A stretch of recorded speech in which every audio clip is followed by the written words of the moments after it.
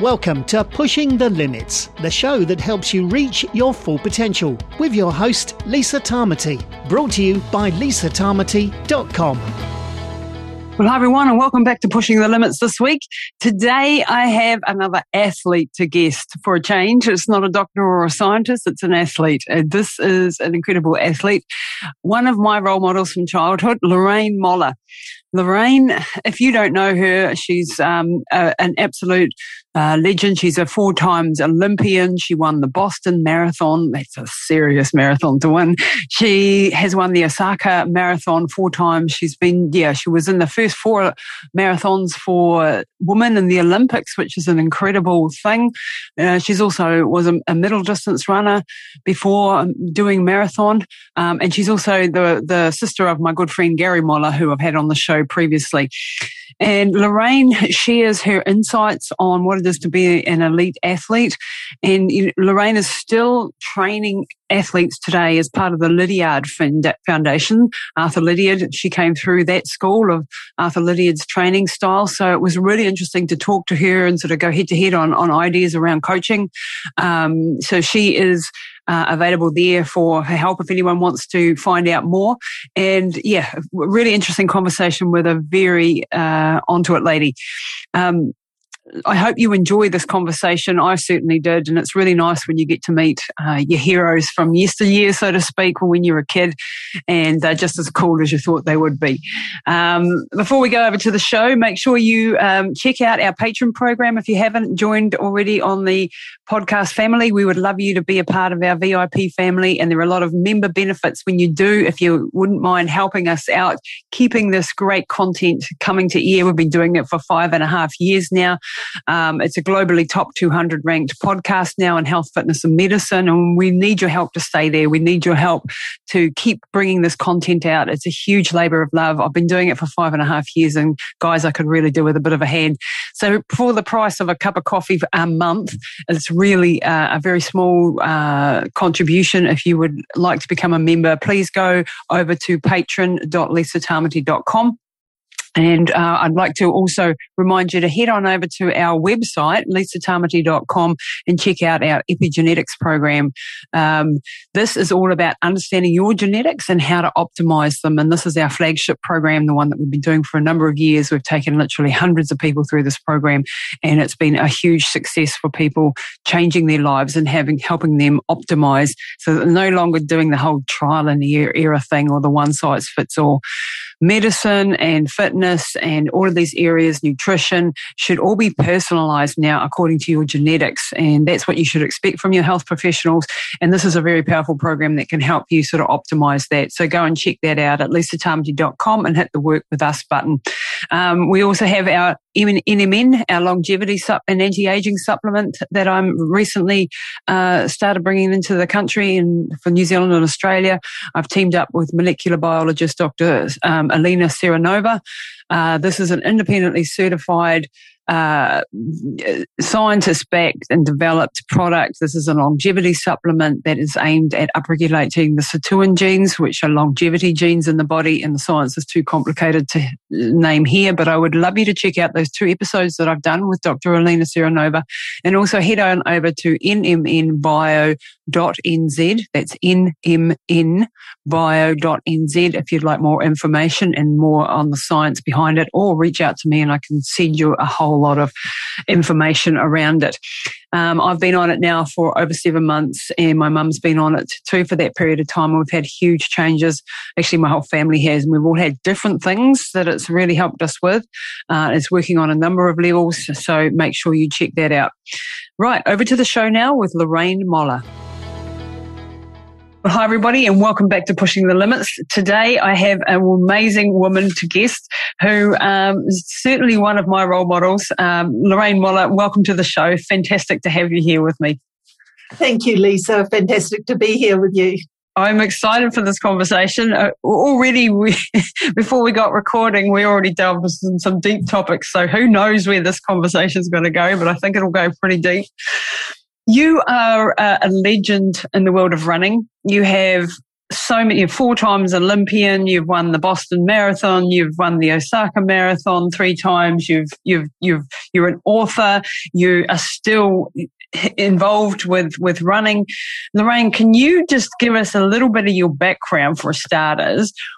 When did you realize that you were this amazing, incredible athlete? What was your childhood like? And shall we go back that far? Yeah, certainly not in my childhood, although, we were brought up in a time where we were naturally active and very just a part of nature and, engaged in the community and local athletics and swimming and, all those things, and walked bare feet and, just, went to the beach on the weekends and got sunburnt and, all those sorts of things. So it was a very lovely, free, close to nature sort of upbringing in my little town of Putaruru, right in the middle of the North Island, and where everybody knew everybody, and it was just pretty easy living, and our needs were pretty simple. And those were the times when we had the quarter-acre section with the garden out the back, and we'd have tea, and it's like, okay, go get a cabbage for tea, and so you'd go, cut one and bring it in, and so it was, I suppose it sounds idyllic, but in certain terms it was. It was just fabulous basis for growing up healthy. I had my trials as a kid. I was in hospital a few times, and just that separation and just the emotional angst of being taken away from my family for long periods of time was very lonely. And I think that was... I think, we have things that happen to us and they sort of set you up. They set your story up, and then it's like, okay, go see what you make of it. So I had, I think the running for me was a real freedom, and something that I don't think it was something that I really decided to do. I just think it's something that took me. It happened to you. Yeah, it did. And one of the key events was when I went to high school and we graduated from the little kiddies athletics, doing 50 yards, 100 yards. I'm that old. It was yards.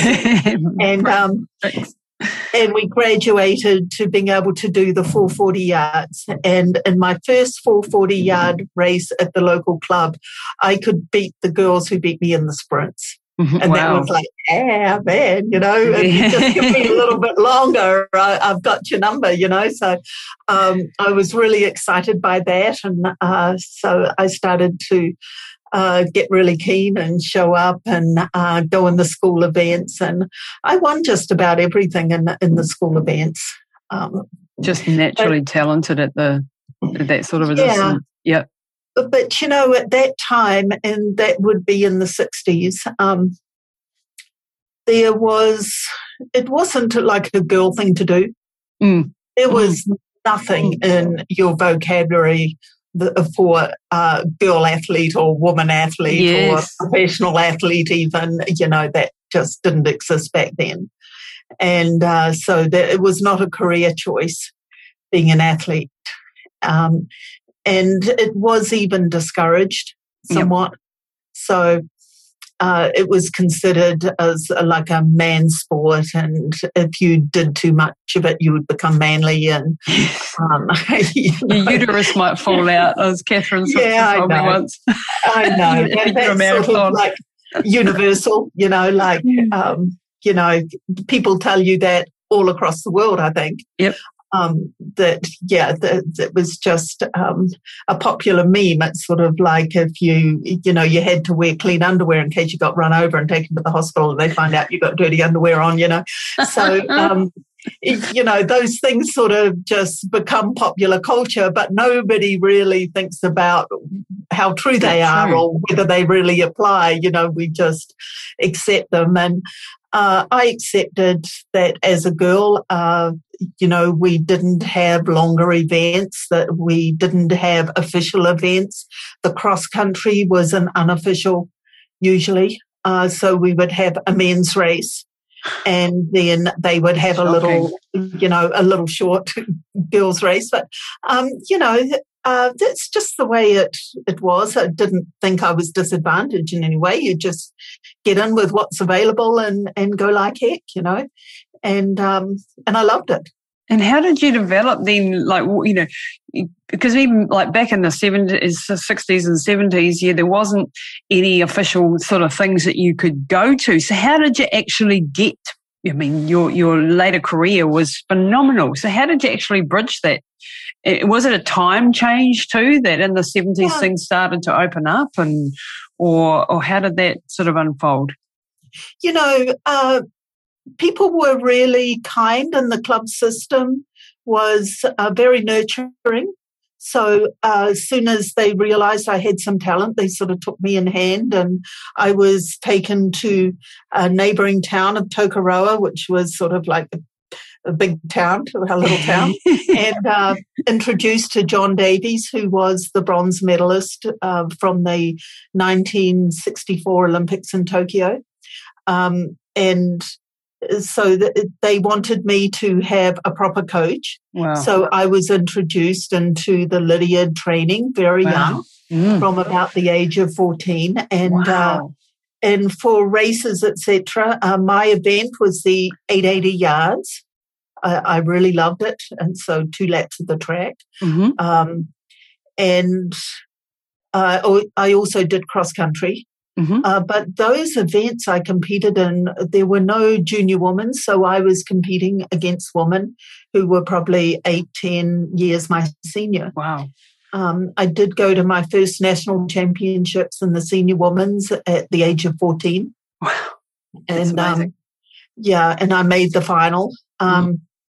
I came last in the final. I came 8th. These women were pretty darn good, Yeah, when you were 14. Just sort of like hanging on. I can remember coming around the straight, and I had 2 people behind me, and I could just see them going, "Oh, I'm not letting this kid beat me," Really child. Down and burn me off. But I was going representing New Zealand from the time I was 16. Wow. So that provided opportunity, and that was so darn exciting. Just to be going overseas and, wearing the silver fern and having a little uniform and, getting on a plane and going somewhere. And it was just the most amazing time, and I absolutely loved it. And I was put into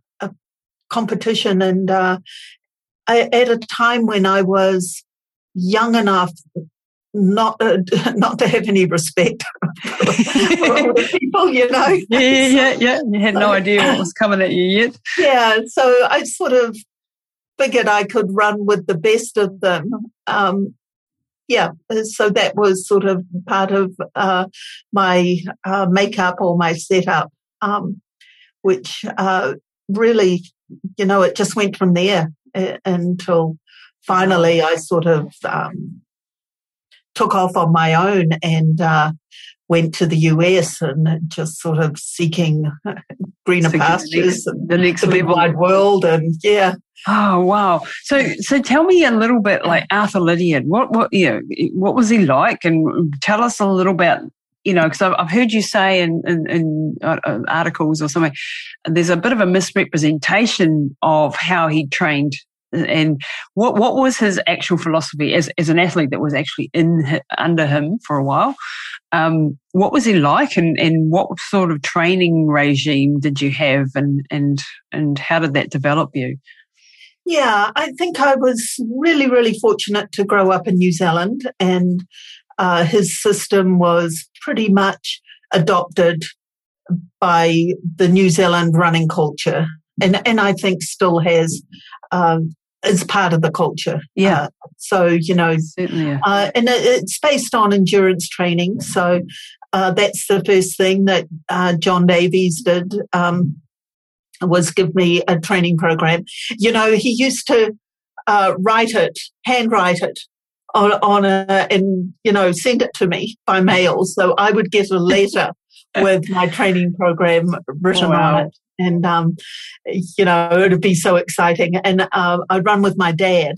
So my dad didn't want me going out there by myself or, we ran in the bush a lot. We got lost a lot, but he wouldn't have me there by myself. Although I'm sure if I'd navigated, we wouldn't have got lost. But anyway, yeah, I mean, we just, and we had a great time. It was really fun for me to get to know my dad. I don't think I would have developed that closeness. Lovely. Without having that running was just, it was just fantastic,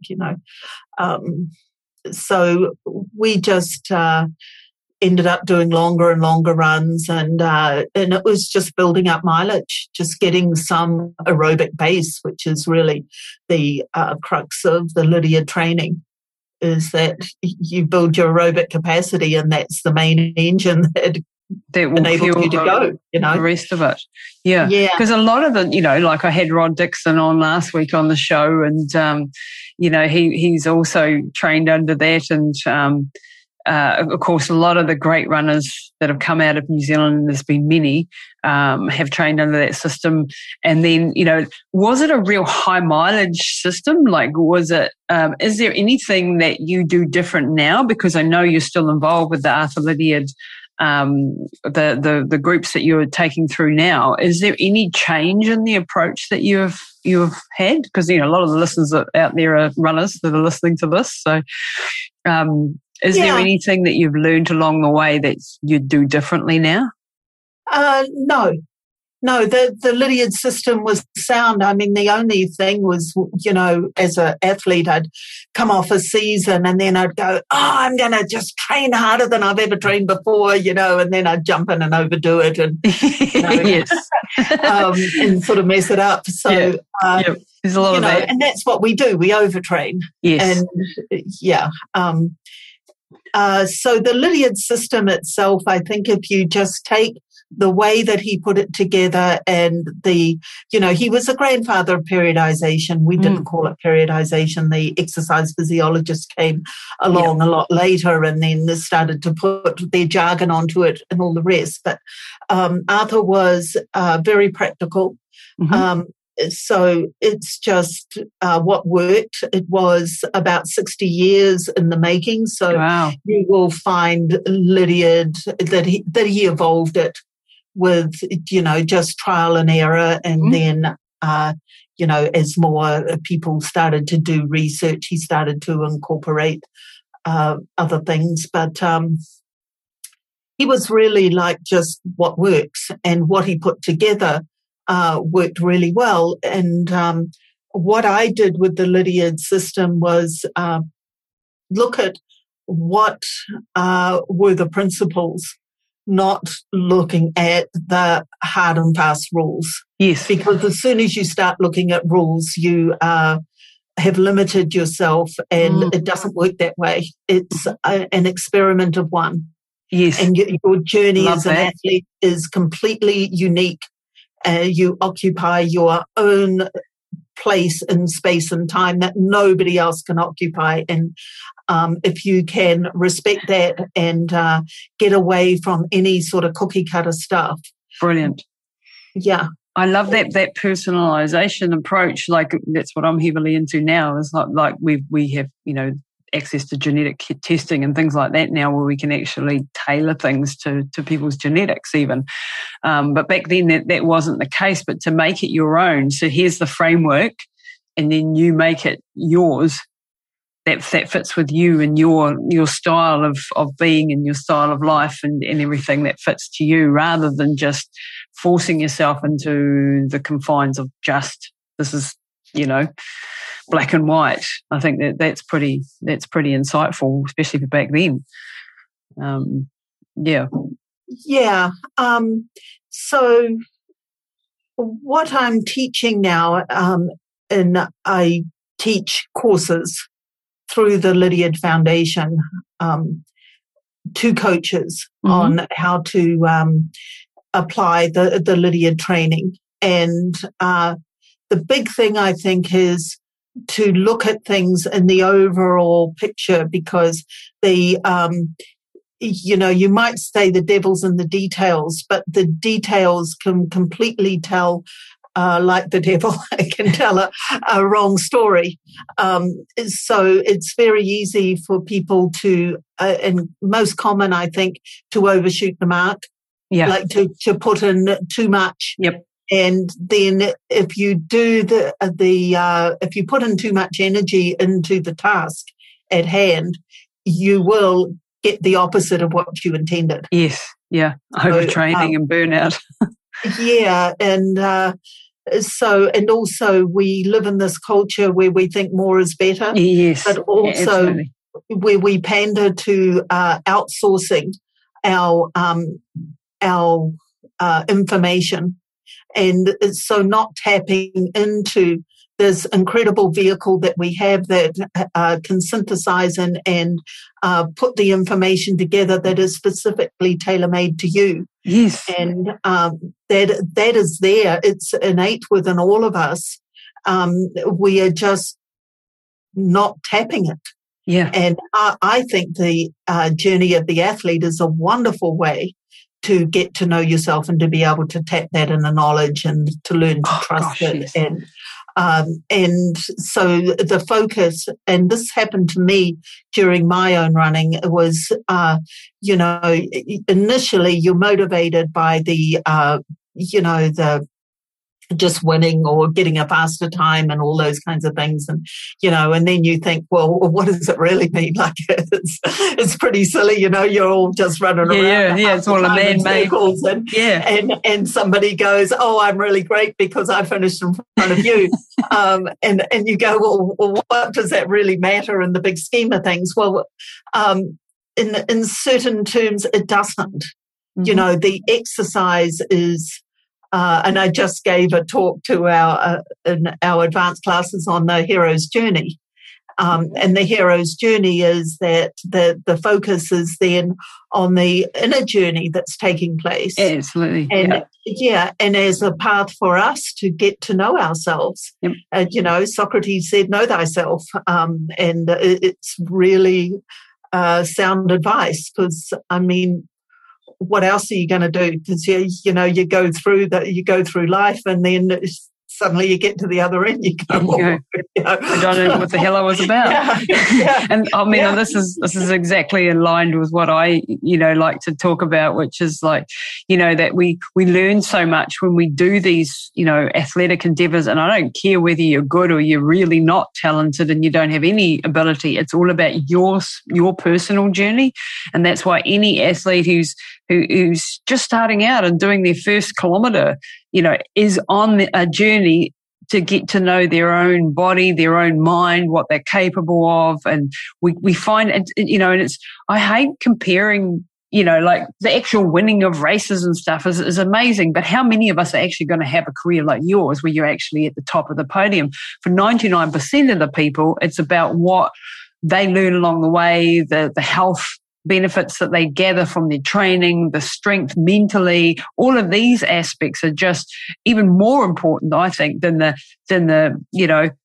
getting the gold medal put around your neck or the silver or the bronze. It is much more about a personal journey for most people, you as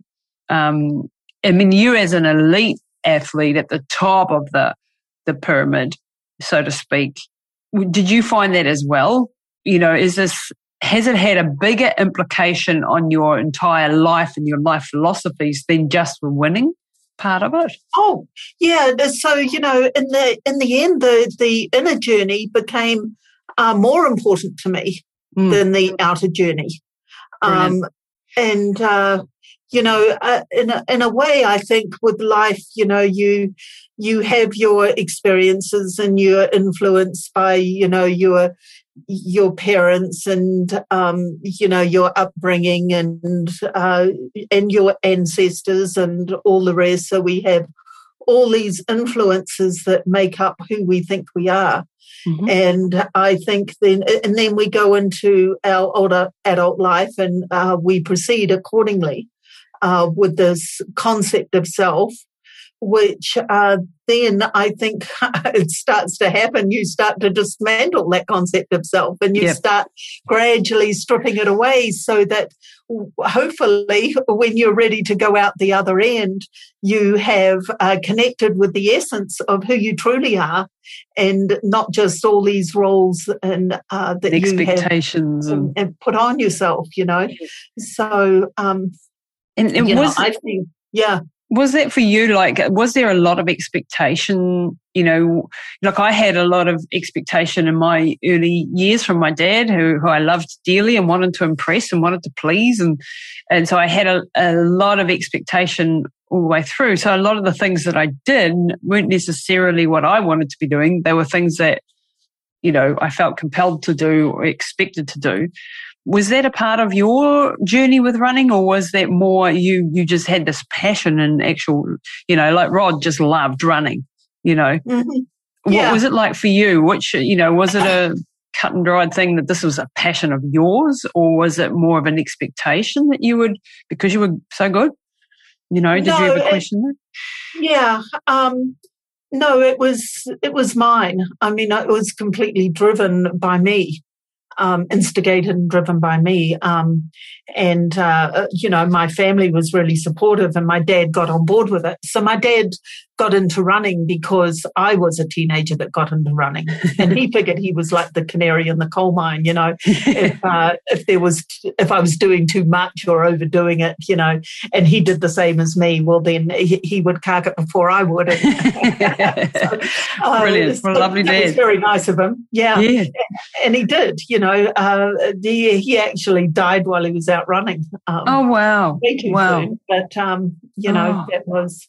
that was the way he wanted to exit. So he did.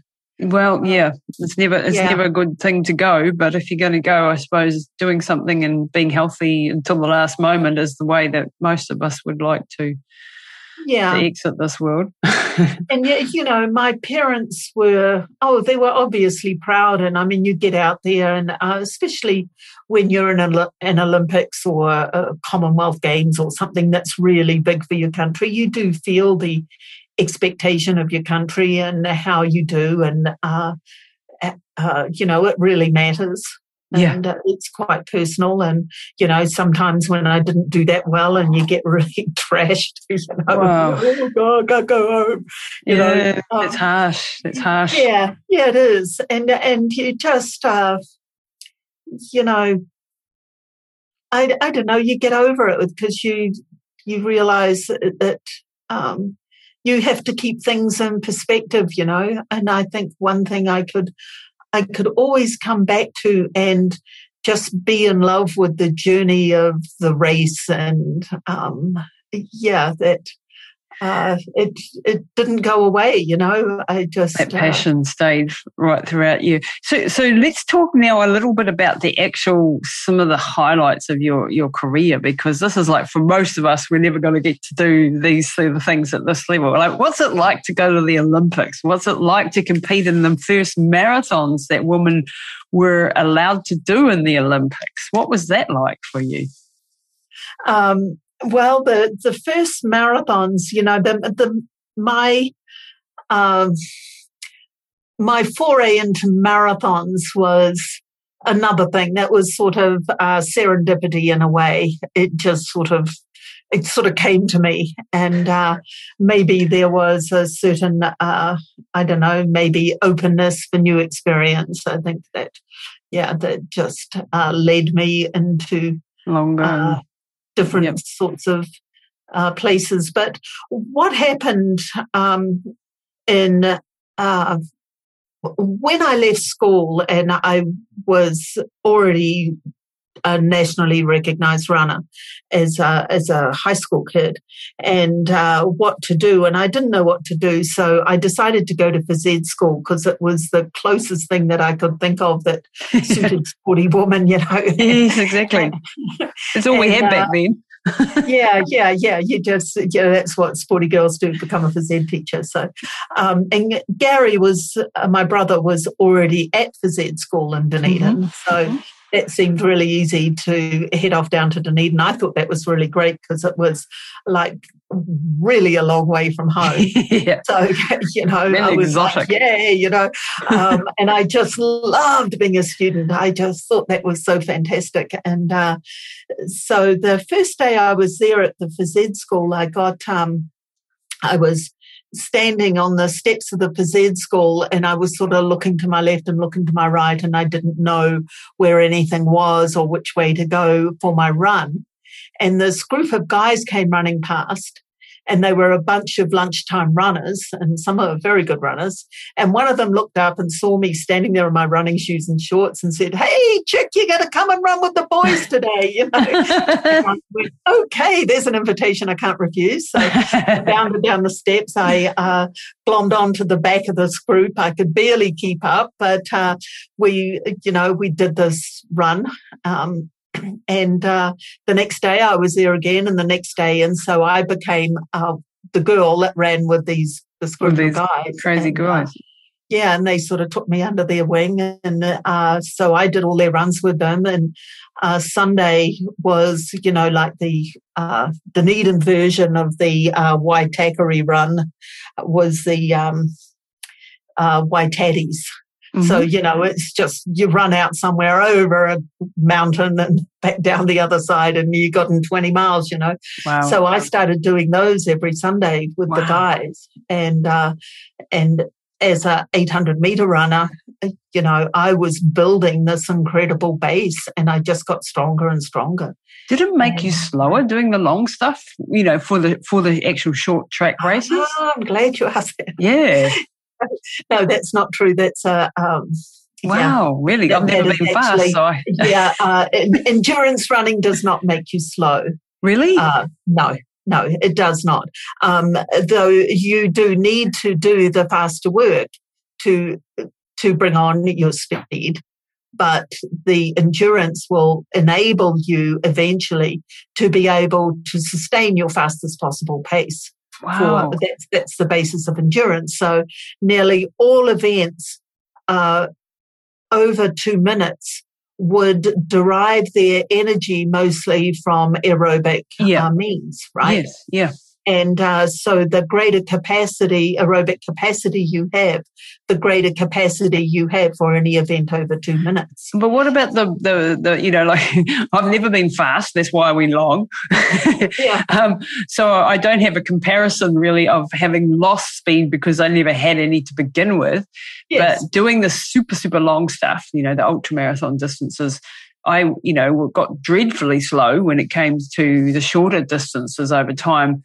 And I always put that down to, my muscle, fast twitch fibers are mainly turned into slow twitch fibers. And now actually in the last 5 years where I stopped doing the ultra marathons and I've been concentrating more on shorter, sharper, I'm still not fast by any stretch of the imagination, but I'm a heck of a lot faster than I used to be over the short distance. So even in your, 50s, you can start to go back the other way. But it's interesting to hear you say that no, you don't find that because that's really interesting. With some caveat, and that is that if your body will respond to what you give it. Yep. So, in terms of training, it's stimulus response. Mm. So, what training is, you are giving the body a specific stimulus to get a specific response from the body. And it will... and it will do that really, really well. So the thing about the Lydiard pyramid is that you build the endurance, but you don't do that ad infinitum, right? Right. So then you go on and then you go through the faster phases and you develop, the muscles on, faster twitch and the different ones right through to your peak event. So we have quite a few ultra runners who come and do our coaching courses. Mm-hmm. And, they get in and they get really excited about doing the phases. And getting the full development. So that's the beauty, I think, of the Lydia training, is that it is holistic. Mm-hmm. It puts all the energy systems and every type of training response in its rightful place. Yep. It's so that you can be at your peak on the day that counts. What I find with a lot of ultra people is that they've just lost their flexibility and range of motion because they haven't practiced it. That's definitely a big part of our training in how we coach is a lot of strength and a lot of mobility in proprioception work and coordination and drills and things that traditionally when because I started back in the dark ages too, when we had no idea. And I certainly had no coaching. Back in the day, I just ran long because I wasn't very fast. So I'd just run longer than everybody else. And I was good at that. But now I understand and that whole mobility piece of the puzzle is absolutely crucial. And the drills and the form and the strength training are all the foundational elements to be able to run the mileage. It's like a pyramid for us, how we build it. I totally agree. And I think most ultra runners neglect that part, and that's where they come unstuck to some degree, and you get very, very slow and stiff, and, there's reasons for that. But you manage to finish the distance, but the quality, sometimes goes down with the length of time that you're out there. And also, if you're out there for a heck of a long time, you don't want to spend much time in the air. You just, you don't need a lot of upwards motion or that long, beautiful stride, etc. So you develop a bit of a shuffle. Different. And that's just being efficient at the distance that you're doing. Yes. But, just interrupting the program briefly to let you know that we have a new patron program for the podcast. Now, if you enjoy Pushing the Limits, if you get great value out of it, we would love you to come and join program. We've been doing this now for 5.5 years, and we need your help to keep it on air. It's been a public service, free for everybody, and we want to keep it that way. But to do that, we need like-minded souls who are on this mission with us to help us out. So if you're interested in becoming a patron for Pushing the Limits podcast, then check out everything on patron.lisatamati.com. That's patron.lisatamati.com. We have 2 patron levels to choose from. You can do it for as little as $7 a month, New Zealand, or $15 a month if you really want to support us. So we are grateful if you do. There are so many membership benefits you're going to get if you join us. Everything from workbooks for all the podcasts, the strength guide for runners, the power to vote on future episodes, webinars that we're going to be holding, all of my documentaries, and much, much more. So check out all the details, patron.lisatamati.com, and thanks very much for joining us. Yeah, that's really fascinating. And it is like I did, like I said at the beginning, everything wrong that you could possibly do wrong, I think, in my early career. Just like go long, go hard, but no strength, no mobility, no drills. I didn't know what running form was. I just ran. And, incredible that you can still achieve great, distances in that way, but it's certainly not healthy. And, was very, very high mileage in those early days. Yes. And that has its own toll. And now we try to train people efficiently because most of the people that we're training are also, got careers and kids and jobs and stresses. So we find that you can't train them like you would a 20-year-old professional athlete when they're a 45-year-old mum with 3 children and a full-on career. Then you're going to break them if you have that high mileage model. So it's much more about time efficiency and getting the best results that they can get with the level of stress that they're already under. So it's just really interesting to compare notes on all this, especially as you've come from the elite level. And a lot of the things that I find with people who are not in that elite group don't respond the same way that elite runners would. Like when you were doing your top level stuff, the amount of mileage and the amount of training that you would have been able to cope with is not what your average person can cope with, because you would have been focused on that solely. And I think if you look historically at Lydiard training, he started coaching the first joggers group in the early 60s. So the story is that he was invited after his Olympic successes to the Tamaki Yacht Club to talk to the businessmen there about training, etc. And, he was asking them about, their own levels of fitness, and a whole bunch of them said, well, we can't do any. Our doctors told us to take it easy because we've had cardiac arrests, and Arthur's like, typical Arthur, that's absolute rubbish. If you guys want to start jogging with me, I will teach you how to run a marathon. Wow. And he had quite a group, of which were quite a few of them were cardiac patients, and had that first running group. Wow. And he got them to run a marathon in about 9 months. Wow. So you're talking more than a couch potato. Yeah. Exactly. And he approached that differently than he would with his elite athletes, obviously. Well, he had to. Yeah. Because they couldn't start out on 100 miles a week. And he soon realized that you can't expect a middle-aged businessman, a beginning runner to do that kind of mileage, because they spend so much more time on their feet that they're actually doing a lot more work than an elite runner. Yeah. So then he changed the distance to duration. Yes, that's what we do too, mostly is duration, because that's more of, because otherwise if you run your good marathons in incredibly fast times, but the person who's at the other end of the marathon who's taking 6 hours, they're going to be out there for twice as long, or longer. Yeah. And that doesn't equate from an equivalent point of view. And that's, so that's exactly what we do, Yeah, physiologically, it's about the same based on duration, not based on distance. So, if you spend 2 hours out there and you're just jogging along, and that's as fast as you can go, you will have about the same effect as somebody who runs at the same effort but is a heck of a lot faster. Yeah, exactly. So, yeah. Really interesting. So, the system is adaptable to all levels of runner. And that's why you go on principles. So you look at what you're trying to achieve, and then how best to achieve it based on the level of that person. But, we're all physiologically, we all basically work the same.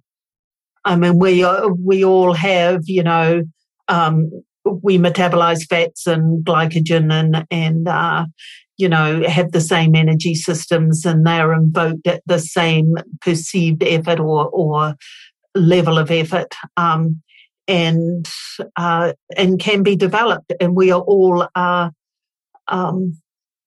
have this system of adaptation. Mm-hmm.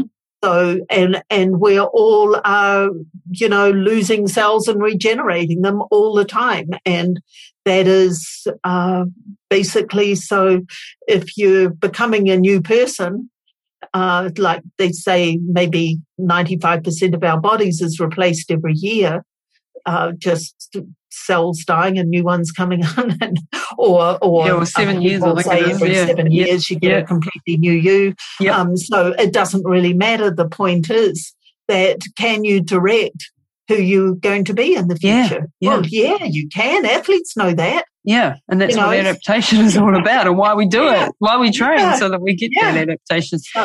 And how do you get, what do you do with people? Because we get a lot of athletes who are just head through the wall, type A personalities who want to go harder than what their bodies, and, I'm putting myself in this category too, harder than what their bodies can actually cope with. They're burning themselves out, breaking themselves, and not actually reaping the reward that they should be for the amount of effort that's going into their training. How do you try to, get them to back off a bit, Yeah.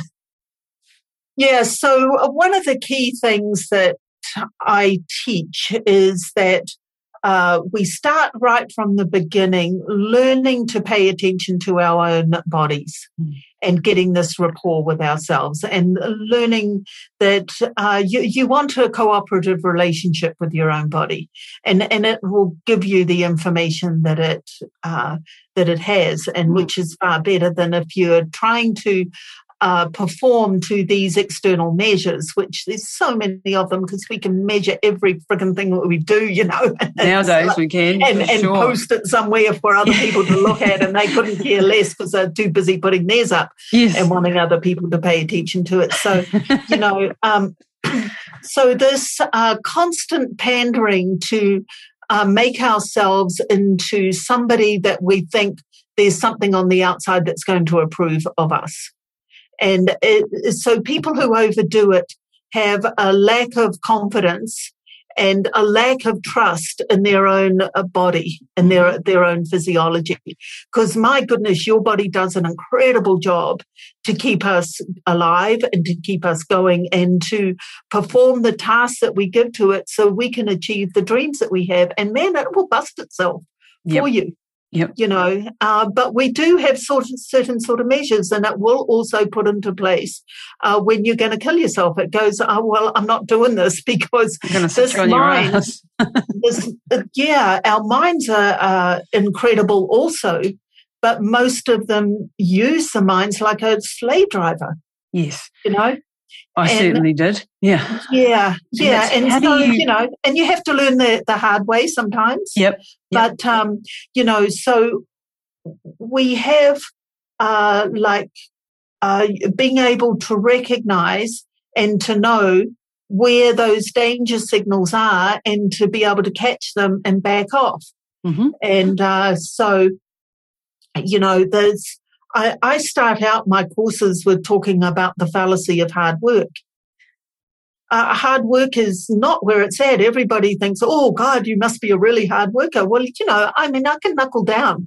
But, why put in more energy than the task requires? Yep. So hard is redundant. Just do the work. Yep. Yeah, don't make it hard. Because now as soon as you say hard, people start to stress, they tense up, Okay. It flips the switch in your brain, and it becomes a negative that you associate with pain with your exercise and things, and that creates a negative loop. It's horrible, and I always, when I won big races, it was actually you get in a state of flow and it feels wonderful. Wow. So when you were actually at the top of your game and winning these international events and things, you felt so it didn't feel as if you were killing yourself to get across the line on those days. It didn't feel like flow. Look, you always get pretty tired in a marathon. There'll be in and out of that, but you felt like you were prepared for this, but not over prepared for this, and not burnt out and sorry about it. You actually enjoyed it. You enjoyed those top races that you really did well in. Did that feel like a flow state? So that the system that I teach is it's a performance system, right? And it's geared so that you get the best you possibly can on the day that counts. And so that's getting yourself into a peak performance state from wherever you're at, right? Mm-hmm. And everybody can do that. And it feels amazing. And I'm sure you've felt it. You just get there and it's just like everything's clicking, right? Yep. And you've got it. So it is a coordination of body, heart, mind, and spirit. It's just they all come together, and you reach that state of flow. And actually, for most of us, we don't get there because we are working too hard. Mm-hmm. We have too much tension, and that getting into a peak state is actually an act of surrender. Mm-hmm. So very wise. Yeah. So, when you hit it a few times and you go, man, this feels so good, I'm going to try and figure out how I got there again. And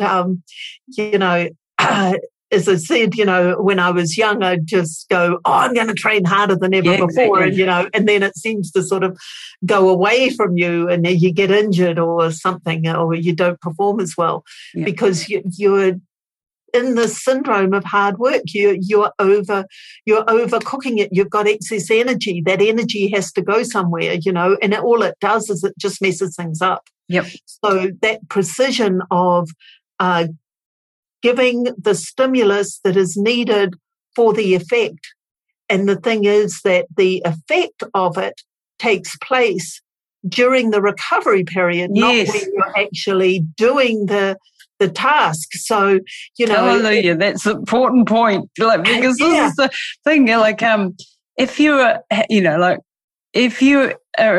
had a bad night's sleep, you've been under the pump all week with work, you've got kids who are sick and everything's going to custard, and then you go and smash yourself because it's on your list today to do a really long, hard run.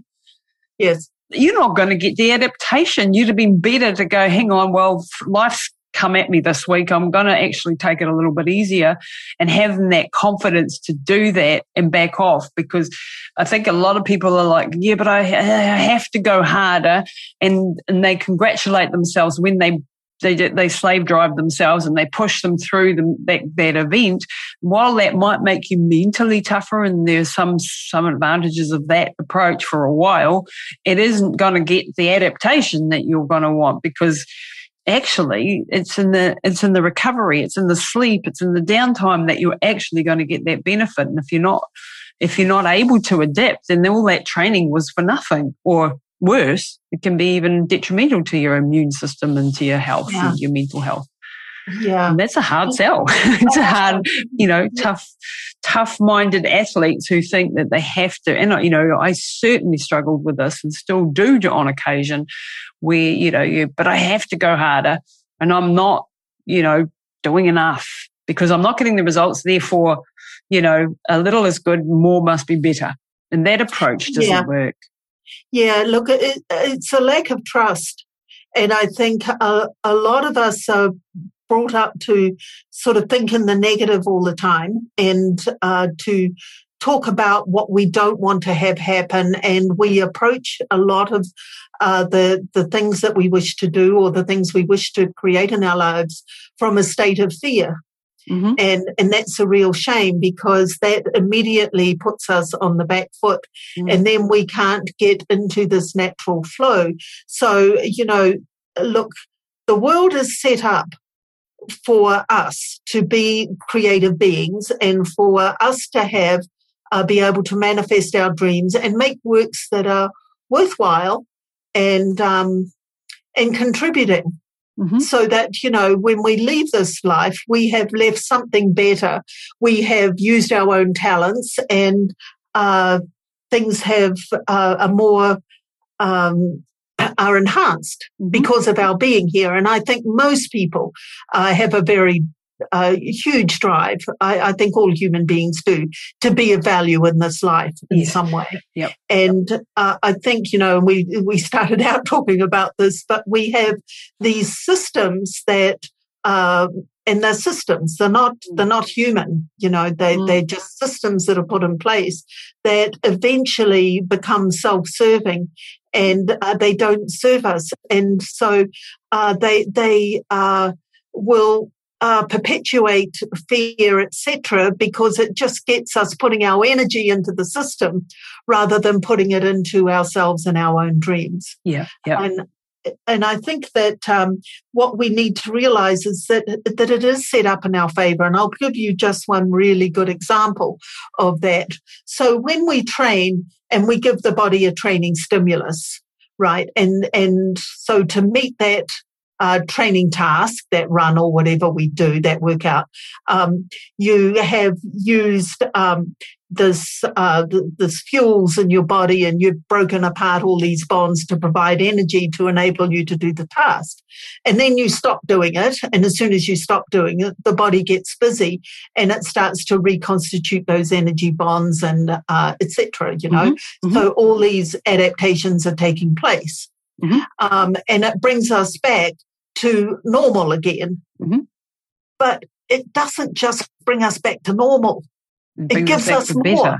Yeah. It gives us, it makes us stronger. It gives us more, more storage space, stronger muscle fibers, better oxygenation. It actually adapts itself to better accommodate what we are asking it to do. Yep. So nature has given you a bonus. Yep. I mean, if you can't see that everything is set up in your favor just by that little thing alone, is like, wow, Yeah, biology is just incredible. These are hormetic stresses. So when we put our body under strain, we come back stronger. When we put ourselves under too much strain, we actually break it down. So that's that fine line that we have to, for each of us individually, find where those points are. And that will shift as we get stronger, and you'll be able to take on more training. But we have to honor the process, to honor the hormetic stress recovery, and then build on that so that we can then, eventually you can be running at the best if it's a training thing. But this is in every area of life, that we're more we're more resilient. Resilience, the word. We're more able to take on the load. This is just the beautiful thing of all these hormetic stresses, and that, if we don't push ourselves at all, well, then we're going to the body's going to go, well, this is a piece of cake. I can just keep being where I'm at, and then it'll actually start to decline. Yeah. What I'd be really interested in your take, with older people, one of my passions in life is to empower older people to not give up on their lives, because society says you're past it, and that you've got a use by date, and you've passed it, and all of these sorts of attitudes that are just insidious in our culture. That in the Māori culture, it's a little bit better, where we actually respect our elders and we value their wisdom. But in general culture, it's pretty bad. And when we also have this thing, well, when I retire, then I'll recover and I'll relax, and for me, that's beginning of a downward spiral. So in the rehabilitation journey that I've been on with my mum for the last 5 years, I set her tasks every day that she has to achieve. She has goals that we're aiming for. And of course we have phases of recovery and so on.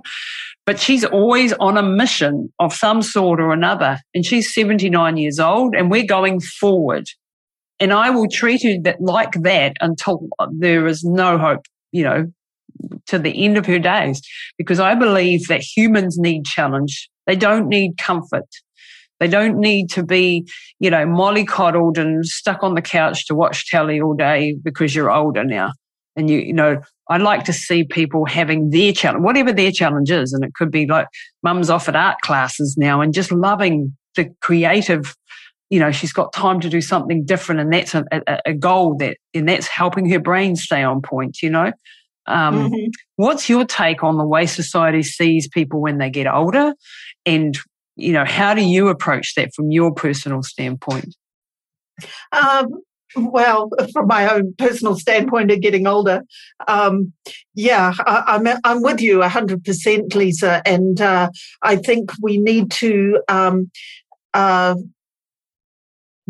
continually adding new stimuli, and they can be stress. It's stimuli, stress. It's all just you're asking the body to do new things, and so then you just inviting new experience into your life. And I think that as we get older, our world should be getting bigger, not smaller. Yes. And I do think that a lot of what we attribute to old age is just bad habit. Mm-hmm. It's accumulating it over many years and makes it, the typical aging things. I mean, we are all going to die at some point, but my goal is to live an extremely long life that is healthy until the end. That's my goal. None of us know what's going to come at us from left field. I've experienced an awful lot. I know that some things can still, but that's the goal. That's the approach that I take. And so I'm doing everything in my life and in my family's life to make that as best as possible. And to have constant challenge and have constant goals that you're aiming for and new things that you're learning, it keeps you in this growth mindset for starters, and it keeps your body not knowing what's coming. So it's still having to adapt and go forward, rather than going backwards. And as we get older, we get wiser. Well, hopefully we do. Most of us do. We've got more experience. We're more able to cope with, all the emotional things that we probably weren't able to cope with when we were 20. We've got all these experiences. And it's just fantastic if we can look to our older generations as the one who provide wisdom for the ones that are coming behind. And they're seen as a valuable resource in our society, and not as being you're past it because you're over 50 or you're over 60 or you're over 70 or whatever this demarcation line is that people have, and they put on themselves, partly because society does this. Yeah, and it's a horrible thing for you to be made redundant in society in terms of your value to it. Yes. And, that is largely, I think, exacerbated by our what runs the show is generally money. Yep. And so people are not seeing as older people as being contributing into, Yep. And yet we need to start valuing other things besides that. I think we are at the moment, just with the times and what it's brought, a time of shifting. And there's an invitation here to make sure that we reconnect with our humanness and start to prioritize what things we value as human beings, because we're in danger of losing a lot of them. And we look at our older people and we also look at our children. Now, children have a life expectancy less than that of their parents. Yes, horrific. It's the wrong direction. It's like, and you can't, you cut off your old people, your young people are not benefiting from the wisdom that is available. And that wisdom is something that you can't put a price on. Yes. And, we need to get back to away from this sort of outside focus and measuring everything in those sorts of terms, and start to value our human relationships and our depth of experience and our connection to the divine spark, which we all have within us, and to value that journey and support each other on that journey. So, we're all in it alone and we're all in it together. Yeah. And that's beautifully put. Yeah. Yeah. I think we are in an age of change, and I hope things will gather some more momentum. And we've got lots of problems in the world, but we've also got lots of opportunities now to change things. And in the areas that I'm working in, I'm seeing huge changes taking place within just the last few years, and that's encouraging. And then there is lots of negativity, but I like to focus on the positivity. But I think. Let's start valuing our older population. They have a lot to bring to the party, and what we want to do is help people stay healthier longer, and that requires a bit of a mindset shift. Like when I take my mum to the gym and she's training her butt off there at 79 years old, and people know where she's come from, like been in a wheelchair for a few years and not able to do anything, and now she's doing all this crazy stuff, compared to where she was at. That's a role model. She's a role model for so many older people who now have actually joined the gym and, are doing stuff because they go, well, if Isabel can do it, I can do it. And that's, to me, the greatest beautiful thing that's come out of that tragic journey that we've been on. It's empowering now other people to not give up just because they're older and to have that attitude of I'm going to fight my way back. And then, it's a team event. I'm Mum's coach and mentor and driver. She's the one who's willing to put in the hard yards and to do whatever I ask her to do to the best of her ability. And that's a winning combination. And I'd like to see more people have that if they've been on rehabilitation journeys, even for younger people, that they've got someone in their corner that's willing to help them fight. Because when you're in a big health battle, you need people fighting with you and alongside you. Yeah. And when you're down and you don't have the energy, that's what families are for. Mm-hmm. That's what families are for, to help you when you need a help, and you can all be putting in and bringing it together. And I just think there's divorcing ourselves from old people and just giving them a bunch of pills and putting them in front of a telly. What a waste. What a waste. Incredible waste of resources. Yep. And loneliness and despair and all of those things. And the value of that person's life history is just disappearing when it could be being imparted. If we can keep their minds active and their bodies as strong as possible for as long as possible, they have a great value. It's not like, from a societal standpoint, it's often thought, well, once you retire, you're no longer adding value to society. It's, measured in monetary value, and you're costing more in the health system. So, hopefully you don't live too long. And that's just an approach to me that is just horrific, and the way that society treats its young and its old and its vulnerable is the mark of a civilization. I think that is, that is what we should be measured by, not how the strong. Yeah.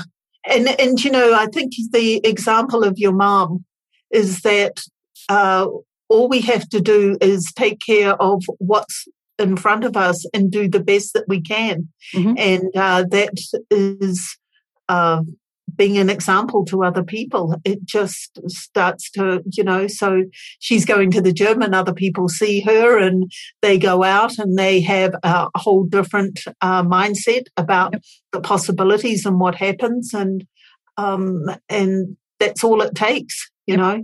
And that's, and you like the work that you're doing too, like that's imparting your knowledge. You could be sitting back on a beach somewhere and just enjoying life. Instead, you're still teaching, you're sharing, you're imparting that valuable knowledge that you have to other people, and that is gold. It's so important. And so Gary, your lovely brother, who I absolutely adore and admire. I think he's crazy and awesome at the same time. Still world, leading mountain biker, at his age. And he certainly helped me on my journey when I was broken and burnt out, and came to him, a few years ago going, but Gary, I'm broken. Can you help fix me? And he put pieces of the puzzle back together again and helps, gave me actually a role model, because he'd done the same thing, burned himself out and blown himself apart, and he'd found a way back. And so that was a role model for me. There is a way back when you have smashed the crap out of your body and you didn't listen to it. And the work that he's doing is I think, is fantastic. Well, and it's the same. It doesn't matter what age you are, your cells are still regenerating themselves, and you can still direct that process to make a better you than you were before, day by day. And we do things in increments. It's just giving it just a bit of what you want in the direction that you wish to go. And you don't need to be perfect. You can just be inching your way forward with, one bite at a time and one exercise session at a time, and, one good sleep at a time. All of these things add up. Oh, yeah. I think we're totally aligned. Lorraine, this has been a really interesting, amazing conversation. I think we need to have a couple more privately because I think there's a lot more that we need to discuss and maybe do some things together. But I really just want to thank you for your time today. It's been really an insight. You are a legend in the sport, and what you've achieved is just nothing short of amazing. I remember, as a kid, watching you and a lot of your fellow people in that age group who just did amazing things, and it was awesome to have like Rod on last week on the show as well. And it's that's those are role models for me. Okay, I never went to the Olympics or anything like that, but I did things in my own way, and that's you pioneered a path, especially for women, to be able to do long distance running, and that's just gold. Well, thank you very much, Lisa. It's been an exciting journey, and I feel so privileged to have been born in this time and in this body, and to have had the experiences that I've had, and it's not over yet. Hell no. The best is yet to come. Yeah. That's the approach you have to have, and you're obviously still doing that. Lorraine, where can people find you if they want to, learn about what you're doing, read your book, On the Wings of Mercury? Where's the best place to reach out to you? Yeah, they can reach me at Lorraine@lydiardfoundation.org. Mm-hmm. So the just show spell notes Lydiard right. You got to get your I's and your A's in the right order. Lydiard. Yep. Lydiard. Yeah, like Lydia with a RD. Just write to me. They can go to our website, lydiardfoundation.org, and to see the programs that we've got. And we have quite a few New Zealand coaches that have been through the course, and they're very popular, and we've got a lot of wonderful things, and expanding it all the time. So. Awesome. Maybe we collaborate, go and do them. Do one of those as well. Always adding courses to my list of things that I have to do. That might be one of them that I have to add. Oh, you'd be most welcome, Lisa. We'd love to have you. Thanks, Lorraine. That's it this week for Pushing the Limits. Be sure to rate, review and share with your friends. And head over and visit Lisa and her team at lisatamati.com.